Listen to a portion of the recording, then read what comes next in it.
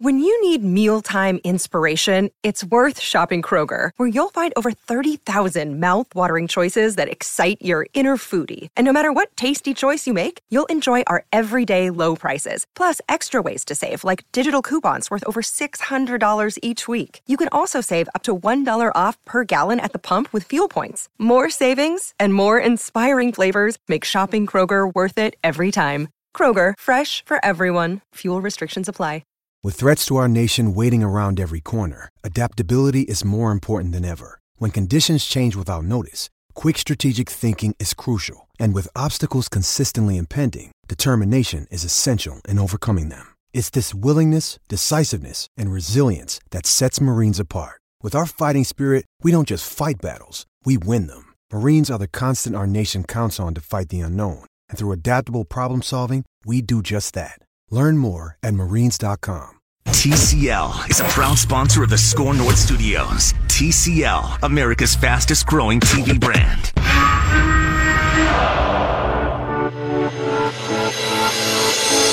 It's Purple Daily. Caller has questions. Blue 58! Blue 58! Go! And he wants your answers. Street! Drive! Red Polly! Blue Poncho! In rapid fire fashion. Gun flex right stack. 394 Dragon Smoke. It's Hot Routes on Purple Daily. 580! 397!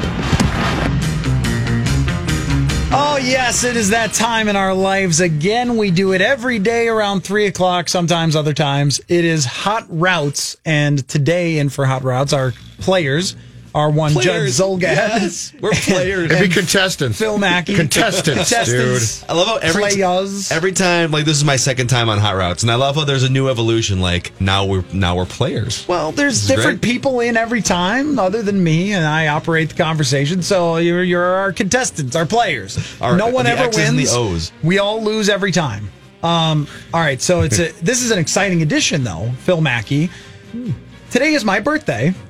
And I said before we went to break that I'm Gary Brown years old. Does anyone remember you guys either? Gary Brown? No. Gary Brown. No. Okay. He ran for 1,000 yards twice. He played for the Oilers, the Giants. Okay. He's a fat guy. 80s? 90s. Gary Brown. Yeah, Gary Brown. But he wasn't Tecmo Bowl, so he must have been mid 90s. No, yeah, he was like bad Oilers. Okay. After they kind of had their run. Was he like punching each other on the sidelines on Monday Night Football, Oilers? No, Gilbride a little later. And Buddy? Yeah, okay. A little later. More like when the wheels came off, sort of. And they drafted Steve McNair, but they were still playing someone else at quarterback. Yeah. Anyway, it doesn't matter. Billy but that was the Volek first or guy. somebody. When I go to Culver's, you know how they give you the number? Every time it's like, what football player comes to mind is just quick. Like, I got 86. I was like, Fred Barnett. Jake Reed. Yeah. Fred Barnett. Fred Barnett. He was great. Fred Barnett, great Tecmo Super Bowl player. All right, so it is my birthday. And our first Well, happy birthday, hot Matthew route. Collar. Appreciate that. Mm-hmm. I want you guys to form a lineup of famous people that were born on your birthday. So I want a quarterback, running back, wide receiver, and another wide receiver. So you get the two wides here of famous people that were born on your birthday. So I'll give you guys mine first, and then you guys can tell me your lineups. Sure, yeah. And if anyone wants to play along at home or on Twitter, just search the date and famous people's birthdays. It's very easy. My quarterback is Ross Perot. Wow. Yeah. Because he's able to draw up plays and charts and stuff, right? He's good on the whiteboard. There's so many things that are hilarious from the 90s that people like don't know about, like Danny, who are younger. And this is how older people who grew up in the 80s must feel about people who grew up in the 90s. But Ross Perot's specials on TVs where he had all the charts and stuff. So funny. My dad used to watch those things for 2 hours. Like, I'd be a kid. Yeah, and I'd it was on my TV. I'd be at his place for dinner or whatever, and like, Dad, what are we watching? Shh, it's Ross Perot. But you know explain what? the economy via chart. You looked at Perot and you knew in your heart of hearts there was no way a guy like that could ever be president of this country because that just can't happen. If you would have been able to play a musical instrument on national TV, if he could have sat there with like a trombone next to Bill Clinton's Arsenio Hall show, man. That's where it was at. I retroactively would have voted for Ross Perot. Not young enough, but just the fact that we're birthday bros. I don't remember anything about his economic policies. He's my quarterback, though. Helen Keller is my running back. I'm not going to make any jokes. Okay. She's got better vision than Adrian Peterson. Wow. Wow, there it is. Wow, there it is. We're birthday right bros. I could say that about Helen Keller. Right, there it is. Phone lines. Can you say that she has better pocket presence than Kirk Cousins? Oh my God, that's terrible. No. Better hands than Troy Williamson. Jeez. Jonathan, you see how I am abstaining from any laughter and or participation? Helen Keller, in all seriousness, this is my ticket, though, because I don't have a great lineup. And you don't. She is amazing. Like, if you ever read about Helen Keller, instead of just make jokes about her being blind. Anyway, so wide receiver is tough because I have Mr. Marlin, Jeff Conine, but I preferred to go celebrity power and put Khloe Kardashian. Wow. So did you leave Conine out? So Conine's out. Mr. Marlin's out. And Tobey Maguire, Spider-Man, he is on the other wide receiver. This is a really... not Spider-Man, bad Spider-Man. You got to emphasize that. It's bad Spider-Man. Who was good Spider-Man? The current one. It doesn't matter. The guy was Spider-Man, and he's born on my birthday. Current one. So. I can't remember his name right now. I'll remember it in a second. Great take, John. Yep. Tobey Maguire. So Tobey Maguire was just fine. I like Tobey Maguire. He was fine. That's a pretty decent list of celebrities. That's my lineup. All right. Ross Perot is your quarterback. So I got to tell you guys, I had a really tough decision to make here because you're going with the football lineup. It's quarterback, running back, wide receiver. And Enes Kanter is a birthday bro of mine. Oh. But he's a basketball player. So I don't trust him in a football lineup. So he's not, I don't know, but I'm leaving him out. No tight end allowed here, too. I went with the most famous person to be my quarterback, not necessarily the person who would be best at quarterback. So Cher is my quarterback. That's some celebrity the most famous person on my list. Busta Rhymes, I feel like could be... Busta Rhymes, if you've seen pictures recently, he's definitely more of a fullback than a running back. Now, you're aware that there was a player named Buster Rhymes. For the Vikings. Correct. Right. Absolutely, I remember But this is the rapper. So Busta Rhymes and his... What looks to be pushing 3 Bills frame now, he's going to be my short yardage running back. Goal line. He's your Leroy Horde, yeah. That's correct. My wide receivers, I'm going out of the country for my wide receivers here, okay?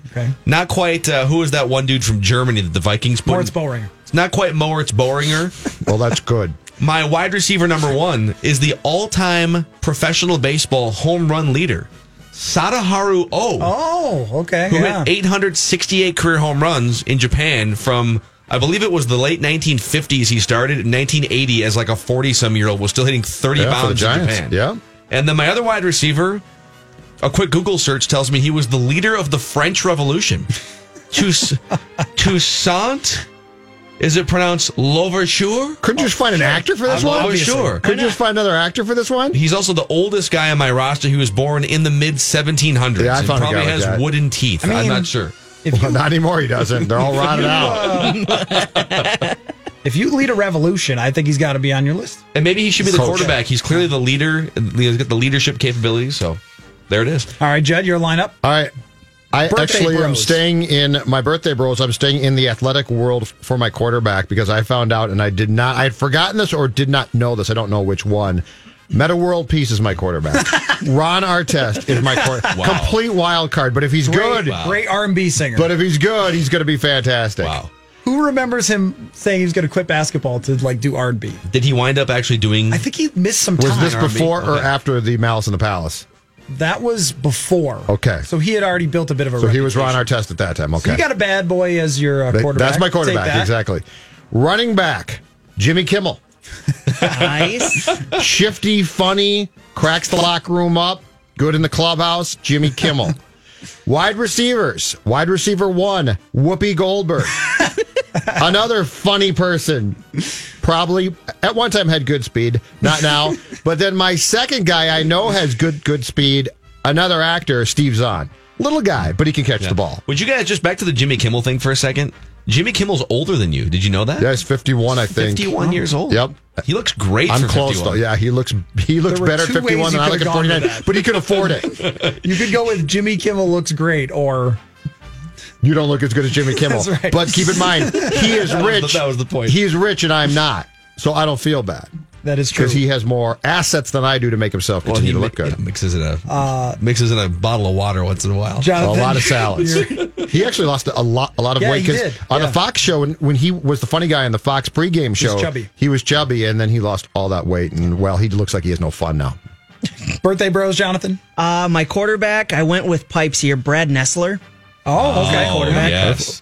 Minnesota guy. Yeah, Minnesota guy. Southern Minnesota, yeah. Running back, I went with one of the all-time great rugby players, according to the internet, Colin Meads, New Zealand guy, captain for one of the best rugby teams. Probably would be the best running back, I'll go with especially it. compared to Helen Keller. Yeah, your team would beat our teams in an actual game of football because you have that guy. Just wait for my wide receivers here. Wide receiver 1, Rafael Nadal. Oh, wow. Wow. And then Supreme athletes. my 6'10" wide receiver is going to be Al Horford.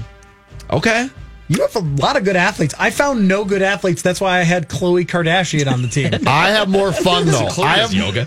My clubhouse is more fun than any of yours, and that's all I care about.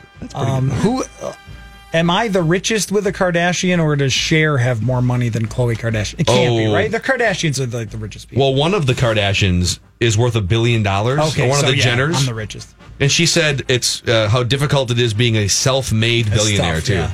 Really is difficult. Self-made, indeed. Any guesses as to what Cher's net worth is here? I'll go $380 million. Can I go 600? Judd? I'll go 800.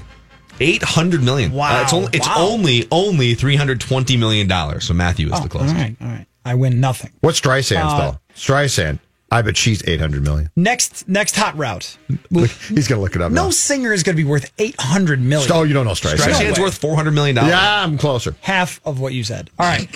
Darren Sproles, guys, says that he wants to play in 2019. Can you believe Darren Sproles is still around? He's 36. So I want you to give me your favorite player that was around late into their 30s and was still actually super good. So it wasn't sad. Mine, I think, is a current player still. My first ever fantasy football team was back. It was my first year in college. I played fantasy football for the first time with friends. And I remember who my tight end was, or 04, 05, somewhere in there. Benjamin Watson was my first ever fantasy football still tight around, end. Yep. And he's 38 years old, and still, I think I saw a story a few weeks ago that he was going to retire, but now he might come back. Patriots. And play. So Patriots. that dude is still putting up 400 yards a season, and he's almost 40 years old, and he's still representing the first ever fantasy football team of Phil Mackey.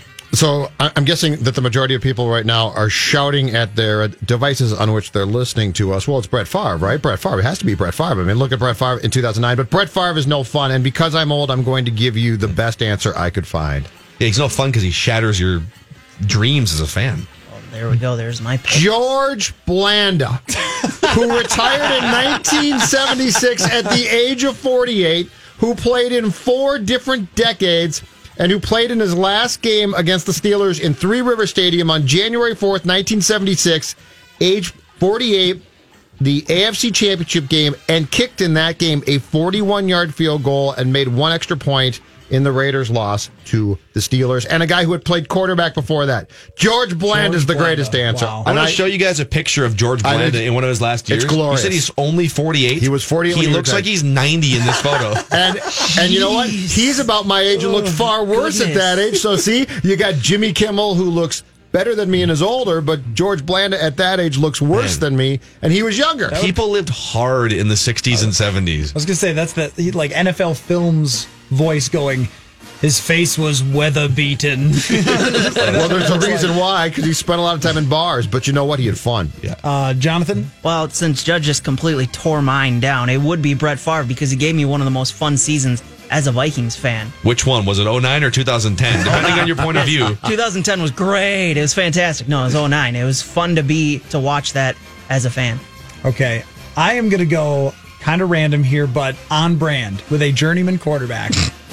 He played until age 44 when he was the backup quarterback for the Atlanta Falcons in 1998. Can I guess? This guy went to a Super Bowl. Do you know who this is? Oh, no, I don't then. Well, he wasn't the starter, but he was the backup for Chris Chandler in 98. Well, hold on. Give us how much? Give us another team he played for. So wait. There were many. There were San Francisco, Denver, Steve Tampa DeBerg. Bay. Yes. Steve DeBerg. I love Steve DeBerg. Here's why I love Steve DeBerg. Who also looks terrible. Google him. He was awful for his entire career. Never won a thing.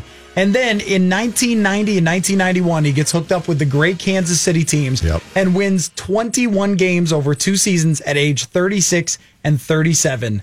Steve DeBerg, awesome old guy. I'm looking at a picture. Steve DeBerg does not look as bad as George Blanda. You can't look as bad as George Blanda was the hold on crypt keeper. I'm going to Google Sonny Jurgensen here. I want to say Sonny Jurgensen. Sonny Jurgensen looked absolutely. Oh yeah. But think about it. If you're a quarterback, hold on a second. Anytime before like the Peyton Manning era, you just got your brains beaten in all the time. Practice, they probably didn't even. I'm sure in the 70s, those guys were getting hit in practice all the time too. So. I've got to give you this Steve DeBerg stat. From 1978 to 1989, he got several opportunities to be a starting quarterback. He started 101 games and won 30 of them. He went 30, 70, and 1. Ooh. Last year as a starter before going to Kansas City and having double-digit wins. As a Charger, Johnny Unitas. Look at Johnny Unitas as a Charger in that last year. See, this was played good, not Johnny Unitas. No. I just love the picture, though. Speaking of people that look like they might have had a few too many drinks and taken a few too many hits. So, Johnny U. Homework for listeners, since this is, you're probably not Googling these as you go along, but you should. Google George Blanda in his last season and Johnny Unitas in his last season. These guys were smoking on the sideline. Len Dawson, smoking halftime. Next hot route here, fellas, New England Patriots Kyle Van Noy says that he gives culture all the credit for the Patriots having such incredible success over the last 2 decades, which is, of course, it's Tom Brady would be the answer to that. Anyway, what I want you guys to give me, aside from the Patriots, who has the best culture in the NFL? What franchises do you think have the best culture? And you asked for 3, correct? Yeah. Top 3 teams. Give me your top 3 culture teams. It was for a long, long time Pittsburgh as well. Yeah. Pittsburgh had a great culture, and that sort of fell apart, obviously, last year and probably started to, if not in 2018, then 2017. So I'm going to give you 3 franchises, and these might not be exactly right, but I think they currently have good cultures. Baltimore, I think currently does. Seattle, which has problems at times, but I think culture-wise, as a franchise and organization, is really solid. And then I'm going to surprise you guys with my third one. I'm going to say the Vikings. Yeah. Mm-hmm. I think the Vikings are... Now, the Vikings have faults and the Vikings have failed, but I think the culture established by the Wilfs, the stadium, the practice facility, if you look in terms of if I'm on the market and I'm talking to the Vikings and I go to them and talk to them and sit down, stability is pretty good. The Vikings. So I go Baltimore, Seattle, the Vikings. I love Baltimore. I believe John Harbaugh is one of the 3 or 4 longest tenured coaches. And so in an era in a league where everyone just gets fired after a bad season, there are some teams that, and Baltimore's been patient. You know, Baltimore isn't winning the Super Bowl every year. So Baltimore is an honorable mention for me. I have the Vikings also on my list. I didn't put them in order, so I just have a top 3 in any order. Vikings are in my 3. New Orleans is in my 3. Another long tenured head coach. They've got an offensive system that's worked for 10 plus years. And they've got, it helps to have Drew Brees. But I think what's going to happen is Drew Brees is going to retire and Teddy Bridgewater is going to slide in, and that's still going to be a 10-win team on an annual basis. And then I was going to put the Los Angeles Rams in here, but I want them to prove it for one more year. I just need one more year before I put you on this list. So the Eagles are my 3rd team. So for me, Eagles, Vikings, and Saints in my 3 culture team, not counting the Patriots. Yeah, I kind of agree with both of you guys there. Ravens, for me, just because John Harbaugh's been there so long, you don't really hear anything negative coming out of that locker room. And then I put the Vikings and then the Eagles because those are just, it seems like those are very stable franchises right now. The Vikings getting players to come back for less money is something that can't be overlooked. Yeah. It just almost never happens. And I don't blame any player who goes out and says, I want exactly the most millions and I don't care where I play. They're all the same to me. It's just laundry. But for Anthony Barr to come back, for Danielle Hunter to sign early, for Stephon Diggs to sign early, for Adam Thielen to sign a contract extension, all these things, it's kind of amazing. And the fact that they're willing to spend out the amount of cash from ownership, the practice facility you mentioned wows people when they come here. And even though there have been times where the locker room is not perfect, I think as far as organizational structure and culture, the Vikings belong in the top 3 conversation. There were probably a few teams that I struggled with here, whether they deserve to be in or out.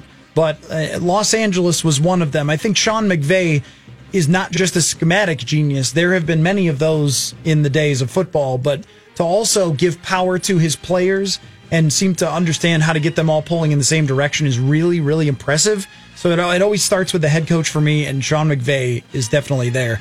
Now, where I went back and forth a little bit was Philadelphia was a team that I thought of for sure. But, a team that doesn't get a ton of credit for this is the Atlanta Falcons.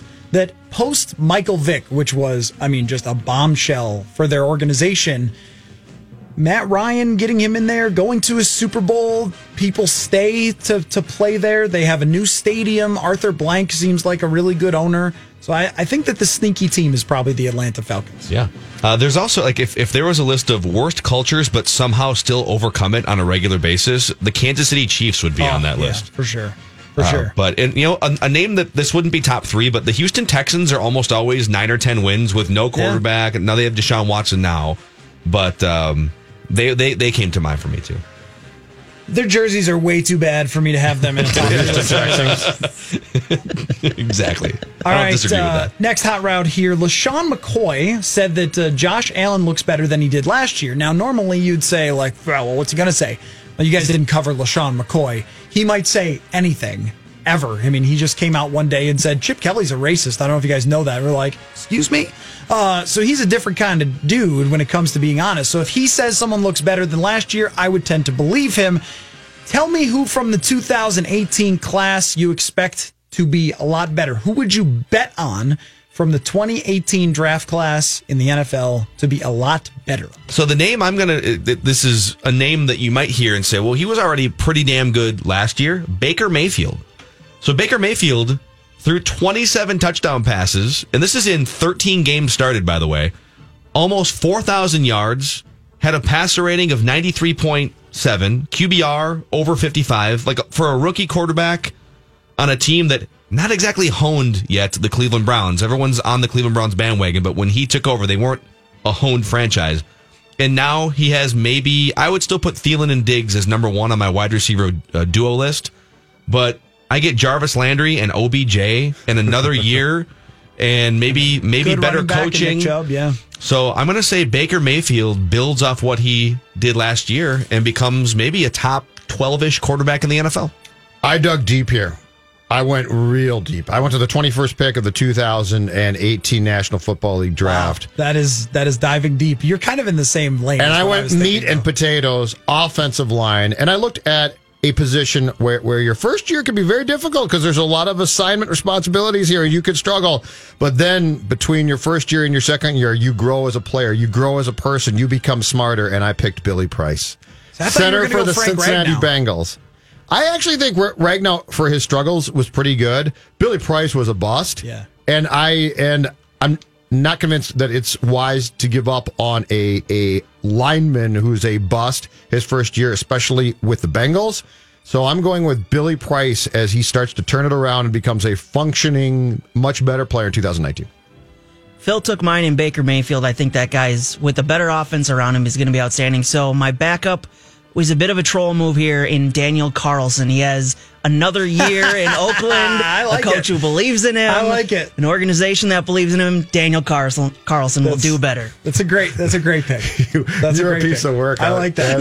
That is a good pick. That is a yes. So since you went with an offensive lineman, I was going to go maybe Frank Ragnow myself, but it's a bad situation still. It just couldn't be worse, though. I'll go Josh Rosen. He's going to get his chance. And even if he's not unbelievable, even if he plays pretty well, I don't know what you're talking about. He was great here. He looked great against the Vikings.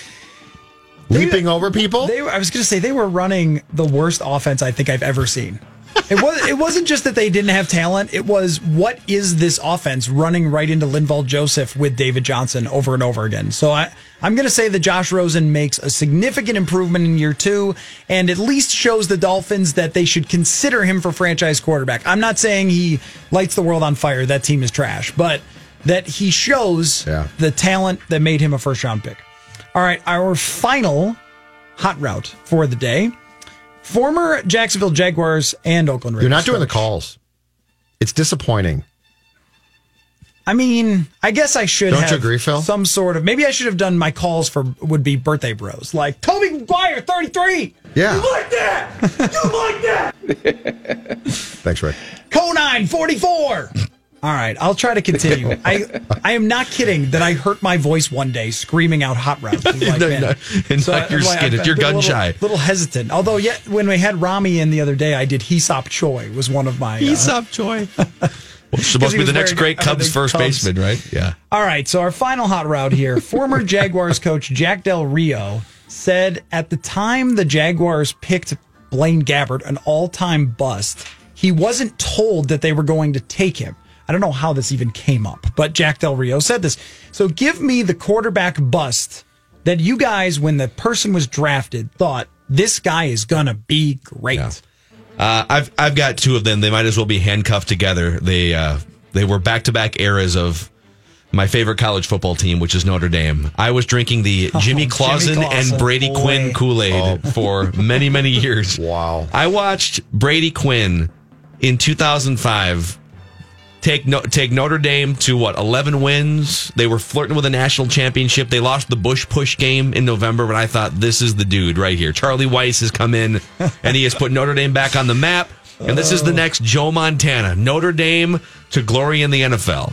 He was a disaster. And Jimmy Clausen, I'm pretty sure he was a second-round draft pick by the Panthers. And the next year they were like, well, they were terrible. And then the next year they were like, all right, we're just going to get Cam Newton here and we'll be good. Jimmy, go back to making pickles with your Clausen family. Oh, man, wow. Yeah. 1999 draft, which saw a ton of quarterbacks taken in the first round, including Dante Culpepper by the Vikings, though. But at the very top of that draft, where the then expansion Cleveland Browns started with Tim Couch, who I thought, that's a pretty good pick. He's going to be a good quarterback. I wonder if dudes like Tim Couch and Brady Quinn, maybe they were just destined to be garbage, but if you put them with better systems, better coaches, and they sit for a year, would they be different? Tim Couch showed enough talent. Brady Quinn never really did, but he was dink and dunk. Tim Couch had some time. He looked pretty good, but that team was just so bad. The only guy, Phil, that I can say unequivocally the answer to your question is no, for sure, for me, is Christian Ponder. Yeah. Oh, yeah. Like, if you could have put him on the Niners with Jerry Rice,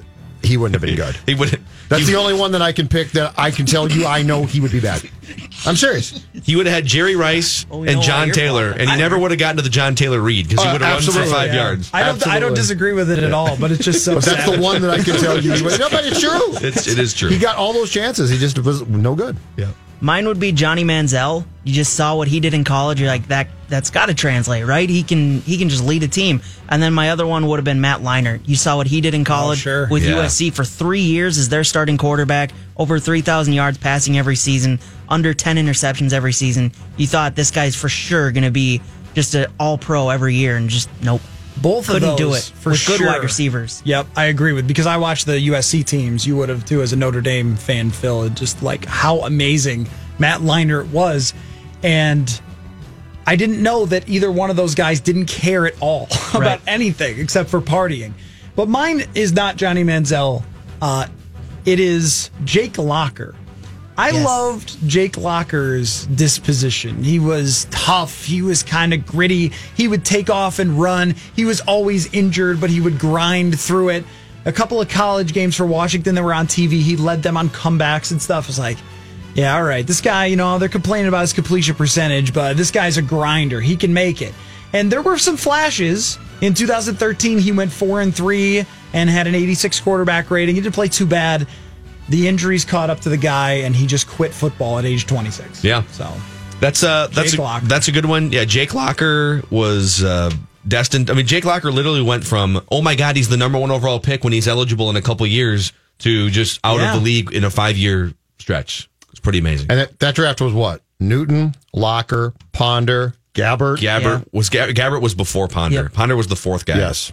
And then Andy Dalton in the second round. Second round, yeah. And Colin Kaepernick in the second round. Turned out to be good or decent. Yeah, there it is. All right. That is Hot Routes for the day. Thanks for popping in and playing along, Phil. Good times. Does Phil win something since he's a contestant? Nope. Do I get anything since I'm a zero contestant prizes. Birthday boy? Never will be. I thought the answers were really good. I wouldn't even prep for this. See, like, how sometimes when it's someone's birthday around the office, somebody brings in a cake or whatever. I'm just not a big cake person though, so I can't even share a cake with you or anything. There's a vending machine. We could get you some Chips Ahoy or something. Birthdays are completely boring.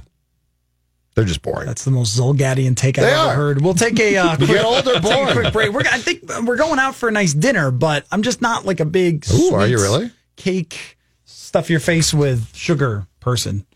You going to a little chain restaurant dinner? I actually don't know. We like to do a little Applebee's for celebration once in a while. I'm not going to lie. The wife has set something up, but I have not been told where we're going, so it's a little surprise for me. Taco Bell. That's kind of what I was thinking. Please be Taco Bell. That'd be so great. Before, because I've mentioned this, but Danny and I are playing at this rec league basketball. So my wife and I went kayaking yesterday in the middle of the day, and the games are at night, obviously. So I'm like, we get done, and I look at my watch or whatever, the phone. And it's like, oh man, I gotta go. I gotta get to the game. So I go to Taco Bell real quick, grab a couple of tacos, stuff them in my face, and then go play basketball. There was definitely a moment where I was like, that's a bad idea. Maybe should have just gone BK. Yeah. Like this is BK would have been the backup plan. That would have been way better for you. You would have felt so much better. All right, we'll take a break. We'll come right back. I want to ask Zolgad if he believes in Vikings curses, and also a great piece on ESPN about play action made me think about this Vikings strategy for 2019. We will return in a moment here on Purple Daily. Let freedom run this Independence Day at the Red, White, and Boom TC Half Marathon Relay and 5K in Minneapolis. On July 4th, enjoy hot dogs, All-American Pops, and a free Summit beer. For sign-up information, visit scorenorth.com, keyword boom. From the 45 on second down, Cousins a head fake, fires, Thielen has it, inside the 10, he's into the end zone for a Vikings touchdown. 45 yards from Cousins to Thielen, and the Vikings pull to within 5. It's now 31-26 Rams. All right, we are back here on Purple Daily, and earlier on the show with Danny Cunningham, we were talking about the Vikings curse and whether you think it's real. And what got me there was that the Twins and Yankees are now on a collision course to be in the Bronx in October. There's no question about it that it happens. And the only curse breaker can be Madison Bumgarner yelling at Gary Sanchez for hitting a home run. That's the only way this curse can be broken for the Twins. Yep. So, of course, the Vikings are one of sports' most cursed teams. 4 Super Bowl losses, missed field goals all over the place, random, wild, crazy things happening to them to lose games in the most important situations. Now, solve this one for me, though, Judd, because Danny and I debated this about the curse. The Vikings have 2 NFC Championship losses that happened in such incredibly awful fashion where they just no-showed completely in games that they should have been better than the other team. I mean, Kerry Collins was the quarterback for the Giants, and maybe they weren't juggernaut exactly, but they still had Randy Moss, still a top offense. And then, of course, you and I were there in Philadelphia for 38-7. Mm-hmm. I say that both of those are part of the curse because it's so unusual for a team that had Randy Moss and Dante Culpepper to get shut out is so unusual that it's part of the curse. And then in Philly, they score the first touchdown, a tipped interception going back for a touchdown, a backup quarterback who the week before had scored 15 points on offense, puts up 38 and throws for 350 on you on the number 1 defense in the NFL. Yep. I think those are part of it. So I think the curse conversation is fun, and I do believe that you can't dismiss the fact that there are certain franchises with histories that are so checkered with brutal defeats that if you say, well, the players don't care at all and none of them care, that's a mistake. The loss to the Giants, though, 41 Donut, I can explain very simply, and it's not part of the curse in my mind, but it starts with this. Randy Moss, and I'm not joking about this, Randy Moss's friends didn't get on the field at Giant Stadium that day, and Randy Moss exploded about that and really got mad. And with a guy like Moss at that time, it took him off his game. Now, the flip side also is the Viking secondary was god-awful, and the Giants torched them. And there's always been the feeling that the Giants also were stealing signals from the Vikings. I don't know if that's true or not. So I see where you're going with that. I don't know that I agree that is part of the curse. I also think the loss in Philadelphia in the game that we attended in the NFC title game was part and parcel of something that we had talked about all year, which is eventually Case Keenum's going to have to give the Cinderella slipper back. Mm-hmm. And we said this how many times that year. The only question is when. And the head coach, without saying those words exactly, said the same thing, which is if you're playing with a horseshoe up your behind, eventually it's going to catch up to you. Now, 98 and 2009 are just weird. In 2009, that title game, that conference title game plays into the fact, certainly that Brett Favre probably by that point in time, by that tribe, was the worst guy in the world to lead it because you knew he was going to do something potentially dumb. But as far as the curses go and that discussion, I don't think you can simply dismiss it and say, nobody cares. Players don't care. They weren't there. I do think that it plays on people's minds. But in the case of the Twins and Yankees potentially playing in the fall in the Bronx, you know what solves that? You just said it. Bumgarner pitching, a guy like Nelson Cruz who's not going to give a damn. And that's why I do think that you can go out and get people that really don't care. But if you just say, "Oh, has nothing to do with it," it's sports. Sports are weird, man. Sports are weird. There's unexplainable stuff that happens in sports, and there's definitely psychological effects of stuff. Mm-hmm. And I was talking with a player that brought this up. When you get asked about something enough, sometimes it can get in your head that if you are going to the Bronx, if you're the Twins, or if you're in the NFC Championship, if you're the Vikings, even if you didn't have any part of other ones, you're going to get asked about the history of it and everything else. And you know that the Vikings have not been to the Super Bowl in a really long time. And the 4 times that they went, they came up well short. You know that. And when you start getting asked about it so many times, it's like if you're a Vikings kicker and you're always getting asked about the history of Vikings kickers. And even though you know you've got nothing to do with it, if you can't block that out, I could see how that could get inside your head a little bit. Now, with the NFC Championship game, you and I were leading the charge along with Mike Zimmer. The three of us were in lockstep with Case Keenum's luck will run out someday, and it did. But that's not the cursed part of it. The cursed part of it, to me, is the defense. Because they were so dominant. But they played the Los Angeles Rams, who had the number 1 offense in the NFL, and they gave up 7 points. And even the week before, Drew Brees had done amazing things in the second half of that game. But the reason that Brees had to come back was because the number 1 defense played so incredibly well in the first half of that game. And I don't even think the Saints scored in the first half. Wasn't it 17-0? The defense started to collapse in the second half. There's no question about it. Yes. They did. They were great in the first half, the Vikings. Credited Drew Brees for that, and I think he deserved it. He had to make unbelievable throws. Yep. His throw to Alvin Kamara in the end zone over Eric Kendricks is one of the best throws I've ever seen in person. So we went, okay, all right, this is number 1 defense. It's Nick Foles. They scored 15 points the week before. Nick Foles had not been good in the regular season, had a 79 quarterback rating. To go there and have them put up 38 and have this guy just go Joe Montana on you was so improbable and baffling.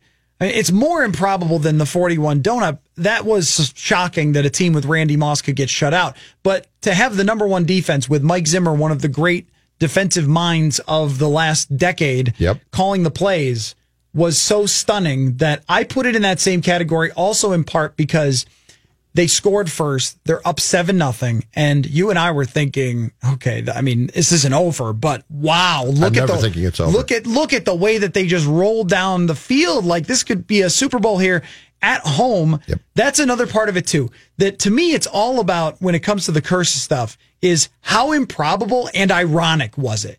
The irony is they could have been playing at home for the Super Bowl. When you add that element, you're like, okay. And if they're at home, they might lose, but not like that. Yeah. Not like that. Yep. The other thing, though, and Matthew, this is why I never dismiss the potential that a guy like Mahomes could come back in 2019 and struggle a bit, because you know what? The Saints started to show a blueprint for, and Philadelphia jumped on, and through the first 4 regular season games of last season, teams exploited this. Leaks in Zimmer's defense. And I don't know exactly what they were, but in this league, I keep saying this, everybody has nothing but time. They have nothing but time to sit there and watch film. And fans are like, well, yeah, but I mean, that's what they do. No, I'm talking about that's all they do.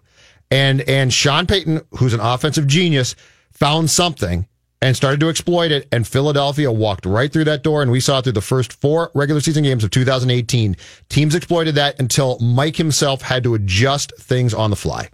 I know what it was. I know what got him with the Rams, and the 49ers had done it in week 1. But actually, Sean McVay did it in 2016 to the Vikings when they played Washington.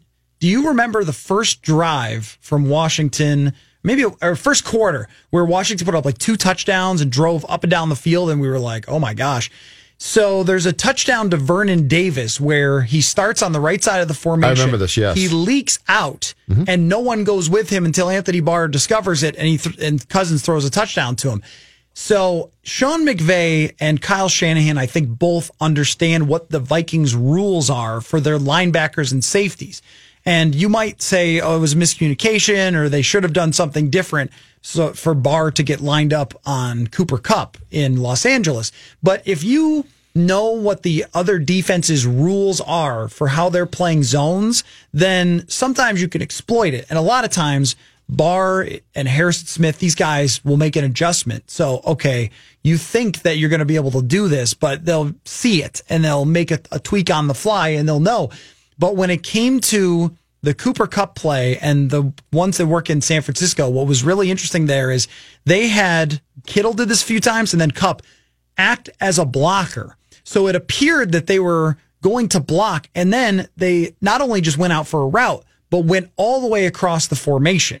And so it confused the Vikings defense, I think, and then other teams tried this later in the season and they had already made that adjustment because they knew. But it was really fascinating that those teams had picked up on that little hack and took advantage of it. And the other thing that Philly did was they took advantage of how some of the pick routes could work out of bunch formations and things like that. And then got lucky on a few big throws. I mean, that was the other part of it too, was you remember the throw to Alshon Jeffrey. The Vikings came unglued. Yeah. But by then it was just done. And there were some things that just totally went their way. I mean, they collapsed the pocket around Nick Foles and then he steps up and throws a 50-yard touchdown. But to your point though, I do believe that it's a mistake to say that no team is affected by its past. Yeah. I agree with that. Yep. And I do think that there are things you can do to combat that. But you're right. The closer the Twins get to the fall, if they're going to play the Yankees, they're going to be asked constantly about this. Now, and if you send Barrios, Odorizzi, and who would be the third pitcher? Madison I'm drawing a blank. And no. I'm saying if he's not there. Oh, if he's not. Kyle Gibson. So it's like Gibson. If you do that, then guess what? It could be trouble. Now, Bumgarner's not going to give a damn, and he really won't care. Yeah. But if you ask a guy like Barrios enough, hey, you guys have had a lot of problems here, and then I think eventually that starts to seep in. That's not saying that he'll lose for sure, but to dismiss it as being, he's not going to care, there's a fine line there. And I do think that it starts to get to guys mentally if they're asked again and again and again about failures in specific instances. The other part of it is when you're a good team and something goes weird, that it's super memorable. There are many times I could tell you about 5-11 Buffalo Bills teams or 6-10 Buffalo Bills teams who had super strange things happen to them and missed field goals at the end of games or pass interferences or push-offs like the Drew Pearson thing. But they were so irrelevant, it just doesn't matter. Right. That these things do happen to a lot of different teams, but the Vikings have this exceptional amount of success in the regular season and even in the first rounds of the playoffs to get them there many times. You're not on that stage unless it's happening many times. The Cleveland Browns aren't cursed because the Cleveland Browns, since they came back into the league, have just been awful. Right. That's not a curse. Yeah, that's not. You just stink. But the old Browns, they might have, yes. Well, but you fumble in a key situation. Well, that happens a lot in the playoffs or in regular games. Somebody fumbles. But when you're those Browns teams that were so good for so long, one fumble to lose a game, and that's cursed because you're on that national stage and we all remember it. Let's take a quick break. When we return, I want to ask you, Judd, about this piece that Matt Bowen wrote for ESPN about play action. I've got a question off of that. When we come back, you are listening to Purple Daily. The running back offset to the left of Luck is Mack. Enters back to pass. He fires to Kyle on the left side. It is caught for the touchdown by Dontrell Inman. Inman beat Sharice Wright, the backup corner, on a pass to the front pylon. And Indianapolis has scored its third touchdown of this first half. And the Colts are stunning this crowd. Indianapolis 20, Houston, nothing.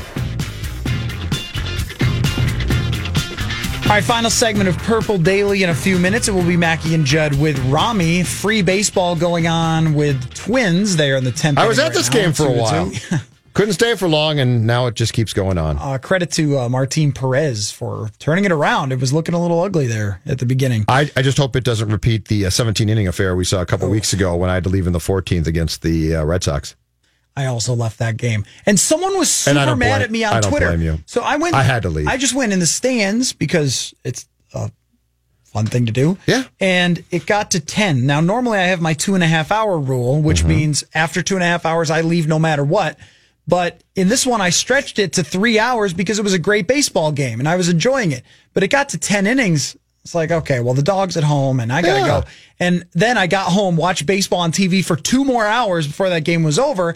And I tweeted something like, man, I left the Twins game 2.5 hours ago and now it's just ending. Yep. And a guy comes flying in on Twitter with, this is like, you're not a real fan. I'm like, well, I'm not a fan of anything, but also like, what's your problem, man? It's like a 4-hour game. Young Judd had a rule. He never left early regardless. Oh, okay. Old Judd. Can't do it. Yeah. Can't do 17. Sorry. And would like to. If I didn't have to work the next day, I would have, but I can't do 17. I would have been, as a kid, at Rochester Red Wings baseball games, telling my parents, we can't leave, we can't leave. That's what I used to do. For sure, I would have been that person. Same way. Let's stay to the end. Let's stay to the end. But, I mean, I got a dog to take care of. And also, I mean, who knows how long this thing's going to go on. If I had stayed there, would have been there in the middle of the night. So hopefully this doesn't happen this time. So Matt Bowen from ESPN is a wizard. He played in the NFL and he's just a brilliant explainer of the football, put it that way. Mm-hmm. He's got a piece at the middle of the NFL ESPN page about play action, in which he gives his play action awards. Best overall, best at screens. This is I read it. I love the offseason, by the way. It is fantastic. It is it's so well done. He's so good. And it's ESPN Insider, so don't yell at me if you got the paywall. Best deep ball, best in the red zone, best wide receivers, best tight ends. His breakdown is outrageously good. Now, Kirk Cousins does not make an appearance on this, though we know he's very good at play action. He's like the poor man's version of Jared Goff. And, but here's my question for you, Judd. Play action and the numbers surrounding it has been the conversation of the offseason in the same way RPOs were last year. We didn't really see the RPO thing take off. Play action will always work in football. Yes. I gotta think that coordinators are out there spending their whole lives this offseason trying to figure out how to slow down some of these play actions, and the Vikings are going all in on play actions. Okay, so just quickly, play action works. The fundamental of it's not new. It's been around for a long, long time. It works. But are we not, when we think about how this is going to be slowed down, are we not thinking broadly enough about how they're going to do it? Because I do think third safety is going to be introduced a lot. I think linebackers are being phased out. I think there's a conversation that goes beyond the simple action of play action pass to where this league is going to go defensively as far as alignments and usage of players. Does that make sense? No, I definitely think that it's going to be that. And also, whether it's changing linebackers for who they are or just changing their assignments and how they handle play action. Sure. I asked Anthony Barr last year if he would ever just like not bite on the run. And he was like, no, it'll always be that my assignment. Like, I think someday they're just going to say, you know what? Let him run. Let him get 5 yards instead of 15. So, interesting. That's a great conversation. Make sure you check it out. We'll talk about it more as we go along. Purple Daily will be back tomorrow with Myron Metcalf. We will talk Happy birthday, to you Matthew then. Caller. Thank you, Judd.